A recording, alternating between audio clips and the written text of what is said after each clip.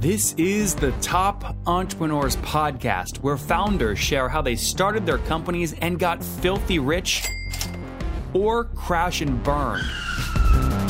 Each episode features revenue numbers, customer counts, and other insider information that creates business news headlines. We went from a couple of $100,000 to $2.7 million. I had no money when I started the company. It was $160 million, which is the size of many IPOs. We're bootstrapped. We have like 22,000 customers. With over 5 million downloads in a very short amount of time, major outlets like Inc. are calling us the fastest growing business show on iTunes. I'm your host, Nathan Latka, and here's today's episode.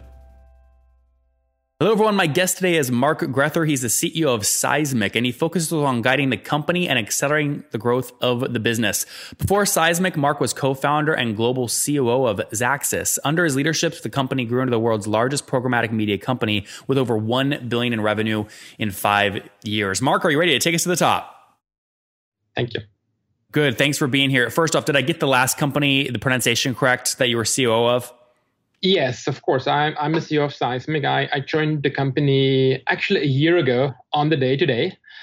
And as you can imagine, it was an exciting time that we went through the last year. We acquired Rocket Fuel. We combined both businesses, Seismic and Rocket Fuel, under the Seismic brand. And now we are the largest independent buy-side platform for advertisers and agencies with about 1,600 employees globally. How many? 1,600. Okay, 1,600 what? Sorry. Employees globally. Yep. And we now do business in 70 countries. So we are truly global business. And we serve about 20,000 advertisers worldwide. 20,000 worldwide. And walk me through some of the revenue model here. Other buy-side platform CEOs I've spoken with and others in the space like Bill Wise at Mediaocean are kind of exploring adding a SaaS component to their typical transaction fee model. Are you doing that? And tell me more about your revenue model. Of course. I mean, if you think about Seismic and the legacy of Seismic, right, who always was a SaaS model, Seismic grew as the largest independent ad server, right? And as such, we always applied a SaaS model. And now if you look at the combined business, and you may have seen our recent push into total transparency, it is really all about our platform business. So we now operate a self-serve platform, which allows advertisers to run programmatic campaigns themselves. And they have the opportunity to tap into our AI capabilities. So one of the biggest kind of differentiators for us is that we do not only have the global platform, and we do not only have now a fully integrated stack, which has a DMP and a DSP and a nerd server, but more importantly, also we can bring everything together powered by AI. And that is really kind of unique. That's kind of one of the key differentiators. And you're absolutely right. We offer that product in a SaaS capacity to advertisers and agencies. Yeah, the Seismic acquisition was last year. I think you guys paid somewhere around, $2.50 a share, and which valued the company, I think, then at like 145 or something like that. Was the AI component of what you're doing a key reason behind that acquisition? And if so, how has that acquisition panned out? Absolutely. So AI and the strength of the platform was one of the reasons why we acquired Rocket Fuel. But more importantly, if you talk to advertisers, right, what they really want to have is one platform that they can use to do everything in one single stack, right? They don't want to have a Frankenstein any longer where they have to stitch things together. They really truly want to have a one platform, which is simple, which they have control of, which provides them the transparency that they need, right, to run campaigns globally.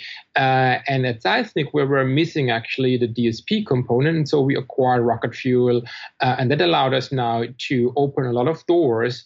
And we've seen a lot of inbound requests from really global brands who now want to do more business, not just on the ad serving side, but also on the DSP and DMP front, because they believe as much as we do in the power of an integrated platform. Got it. And you mentioned earlier the number of folks that you're serving in terms of buyers. What are they paying on average per month? And what kind of tech or insights or AI are they getting for what they pay?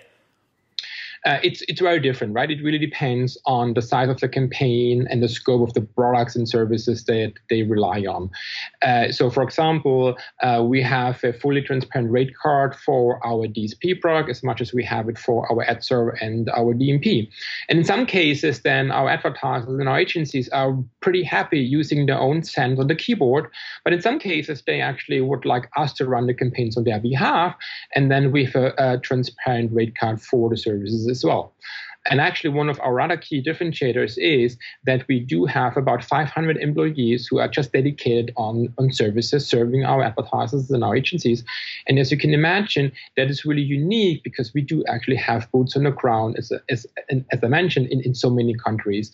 And as much as, we all talk about technology, AI, and data, at the end of the day, it's still about people. It's still about the interactions between our great service members, team members, as well as the advertisers and agencies. And so therefore, the human aspect is really important for us.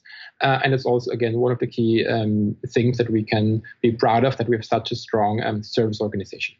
Now, walk me through some of the economics of what you've driven. Now, you said over your history, you've always been or you've at least been a SaaS platform, generally speaking. What enabled you to kind of see that early on versus doing what most people do, which is taking some cut of ad spend? I mean, if you think about the way how ad serving was formed, first and foremost, right, the idea of a third-party ad server was all about I agency or I advertiser, should I actually pay the publisher for the impression that he served? Correct. And ad tax. That he claimed to serve, right? Yeah. And I wanted to actually measure. I wanted to be this moment of truth where I can say, yes, the publisher actually served my ad and therefore I pay him. And then what was considered serve my ad became a little more complex. In the beginning, it was just serving the ad, and it was about, hey, did someone click on the ad? Did this ad was served to the right audience in the brand safe environment and all of that? So that question became a little more complex, but it was still about a question, was an ad served? And as you can imagine, you cannot actually create your own homework, right? So as an ad server, almost by definition... Wait, Mark, what do you mean by that? You can't create your own homework? Meaning that if you are on the buy side, right? And one of the main reasons why it exists is to help your advertiser and your agency to find out whether you should pay money to the publishers because he served your ads. If you are now also a publisher, if you're also running a media business, you would actually measure yourself, right? And that's obviously a conflict of interest, which you cannot go with, right? And therefore, from the get-go, as an ad server business, we knew that we never, ever have to own media. Right? And therefore, if you look at the legacy Seismic business and the history and the culture of Seismic, right, we always doubled down on the buy side, and we never actually ran our own media business where we owned media or we had a principal risk in media. And that kind of DNA now is what we are now also applying to the DSP business, which we acquired from Rocket Fuel. And therefore, again, it's in our DNA to run a fully transparent business. And that's, again, what we're doing. Walk me through your brain. So there's a lot of very talented folks, CEOs I've listening to the show, and they're always considering which companies they're at today and are there better opportunities elsewhere. How did the company incentivize you to join, and what excited you about this opportunity versus your last one where it sounds like you drove some incredible growth? Yeah, thanks for that. I mean, certainly Xaxis was a fantastic journey for me. It was kind of my first baby, and now I do think that Seismic is my second baby. And as much as I have two boys at home, Seismic is my second one. And the main reason why I was intrigued and why I joined Seismic was this belief that there is actually a role to play as the biggest independent buy-side stack in the world, because advertisers and agencies, they need an alternative to Google, right? They need an alternative to Google and Facebook, and there won't be many alternatives, right? You have to have the scale, the stamina, and the knowledge and expertise to build such a powerful alternative. And the vision of Seismic is exactly to be that alternative, to really bring together all the ingredients that you have to have as a global stack Again, we talk about a DSP and a DMP, ad server, AI, plus services on a global scale, right? That allows you then to serve the biggest of the big clients of the world.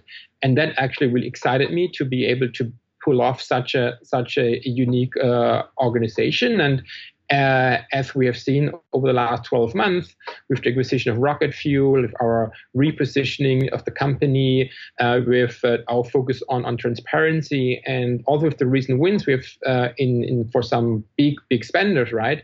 I think we are on a good path to establish ourselves as the only one who can truly compete with the DoubleClick stack at global scale.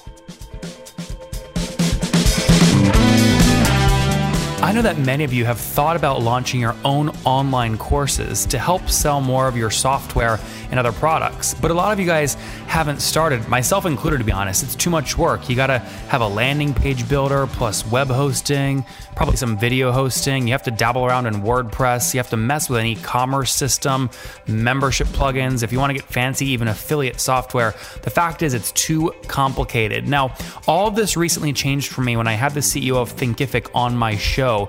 You see, for many years, I've been building this content that I call the 8 empires, but I've never been able to monetize it because I couldn't find an easy way to put it up and deal with members and consumption of the content. Well, it took me about 23 minutes to put this content up inside of my Thinkific course, which is great because I can then put that course right on my website.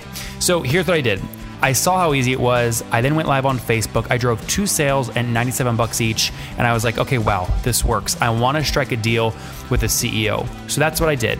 Any of you guys can use Thinkific today for 1 month totally free on the business plan. Everyone else, if they go to the regular website, they pay $99 for that. But to start and launch your own course, totally free for that first month, go to nathanlatka.com/Thinkific. You'll also get over about $1,000 in other goodies that they make other people pay for. So go to nathanlatka.com/Thinkific. All you have to do is put in your email, click agree, and then take the next steps to rock and roll. I'll see you there. And before you know it, you'll have your online course launched and making sales. That's nathanlatka.com/Thinkific.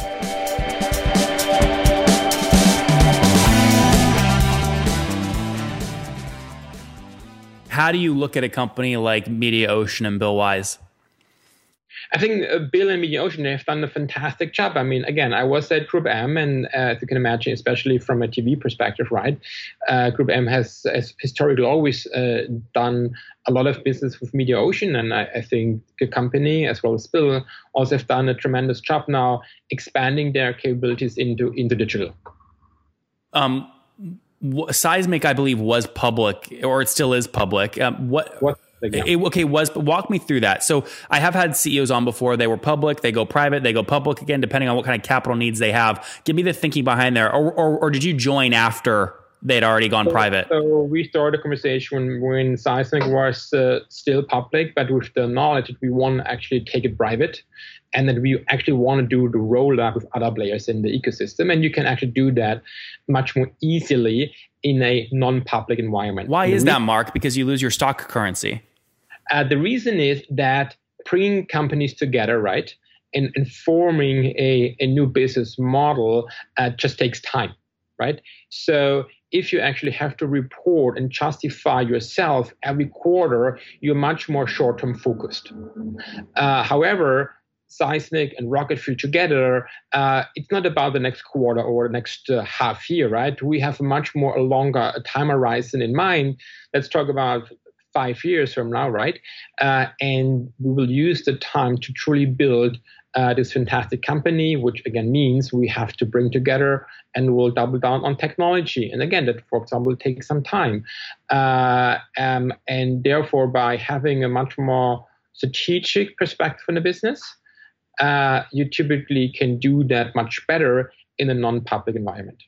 Now, how fast is the company growing in terms of year-over-year growth? Do you disclose that, and what are we guys looking at? Actually, we do not disclose that. And again, we have a much more longer time horizon. So again, I'm not here to say, hey, we have to grow month in the, hundreds of percents, right? It's much more, what value can we create for advertisers and agencies in the long run, right? And how can we help them over a 5-year period to truly help them to differentiate, right, and to attract more customers themselves. And that, again, the 5-year perspective is the key factor for us and what we can do over the time horizon. And also thinking about us as an organization, we know that scale matters. We know that there are huge opportunities in new areas such as, let's say, programmatic TV, right? And therefore, you shouldn't be surprised if we continue on our M&A course, right? And not only grow organically, but potentially also inorganically if the opportunity is there. Generally speaking, though, you're larger than the last reported numbers, which were in December, 2015, I believe. It was 170, I think. Top line gross income was 75 million. You're larger than that, right? You haven't... Okay. Sure. Okay. Got it. Last 2 questions here. One's cryptocurrency related. One's acquisition related. When you look at acquisitions, do you look at acquiring a team? Do you look at just the tech and it's going to save you 2 years to build your own tech? Do you look at acquiring customers that you don't already have? How do you look at acquisitions? It's really both, right? It's both, right? On the one hand, there are new opportunities. Again, I mentioned programmatic TV, where we might be more looking into the talent and the technology, right? And then there are other areas where we already have a good footprint, and therefore maybe we look more into acquiring more relationships with advertisers. So again, it both is on the table, and it really is more dependent on what makes strategically sense for us and more importantly for our clients. Blockchain is well known for its inability to process transactions at high velocity, which is exactly what programmatic has to do in the form of billions and billions of billions. Do you ever see a solution where there is a blockchain-oriented solution for programmatic bidding? I let me put it this way. I do hope, in the interest of our industry, right, but more importantly also in the interest of consumers, that whether it's now blockchain or some more advanced version of blockchain in the future, right, can help to solve 2 fundamental challenges. The first one is from an industry perspective, to truly assign value to each individual shareholder or stakeholder in our industry, so that actually he gets remunerated accordingly. The stakeholders are who? People like ourselves, people like agencies, people like media and data providers, right? Yep. We focus as an industry too much on the input rather than on the output. And one of the reasons is that we just have a struggle to measure output. And the better we become in measuring the output, the more we can actually attach remunerations and compensation plans on that basis. The second piece is equally important. If you think about consumers, right? They basically trade off data about themselves in return for typically free access to the internet. But unfortunately, we are not able as an industry to show them precisely how the trade-off actually works. How the what works? How the trade-off actually works, right? And so again, the hope is that blockchain or other cryptocurrencies can help us to really demonstrate what a consumer is getting in return for us being able to use his data in his advantage, right? Because at the end of the day, we all want to continue to use the internet free of charge. But there is a trade-off. Someone needs to pay the fantastic people producing content. And therefore, again, I do hope that cryptocurrencies will help us in giving more transparency in this kind of trade-off for consumers, so that they're more easily happy to share more data about themselves because they know they get even more value in return. Yep. I am most bullish on this because I'm testing many tools right now that basically assign a digital contract that legally gives me ownership of my data. And then when I have that, I have no problem selling all of it to people that get value from it. Like my financial data sells for a lot of money for obvious reasons. Is that what you're articulating around? That's kind of the ideas? Yeah. Yeah. That's kind of the idea. Yep. All right. Very good, Mark. Let's wrap up here with the famous 5. One-word answers. Number 1, what's the last business book you read? The last one was Predictably Irrational by Dan Ariely. Number 2, is there a CEO you are following or studying right now? I always studied and will continue to study Steve Jobs. Number 3, what's your favorite online tool for building your business? Zoom, actually, so that you can do video conferencing across the globe. Zoom. And we had Eric on a few episodes ago. The growth there is incredible. Be sure to go catch that episode where he shares revenue numbers. Number 4, Eric, how many hours of sleep do you get every night? Mark, sorry. Mark, why'd you let somebody call you Eric? Mark, how many hours of sleep? No worries. Actually, I'm not getting my 8 hours, but I found that I can replace 1 hour sleep with 1 hour of running.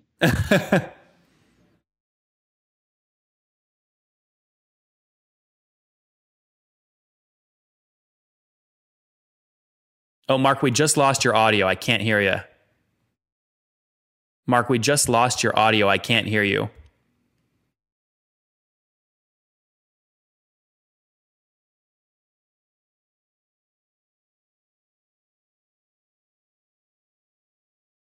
And Mark, what's your situation? Married, single, you have kiddos? Married, two boys, 3 and 8 years old. Wow. And how old are you? I'm 45. 45. Last question. What do you wish your 20-year-old self knew?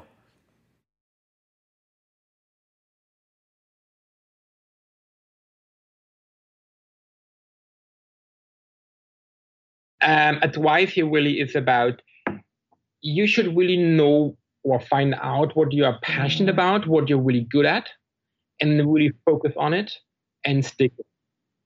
Guys, there you have it from Mark. Focus and find out early on what you're really good at. Focus on it. Go all in. He had success at his previous company as COO. He's now joined, obviously, the Seismic team. Take it private, really, to accelerate potential M&A things that allow him to have a longer-term approach with things like cost overlaps and additional synergies. He's playing in a space that's very hot and being really one of the largest, if not the largest, buy-side platform out there. We'll see if blockchain stirs up the industry. I'm sure Mark will be at the forefront. Mark, thank you for taking us to the top.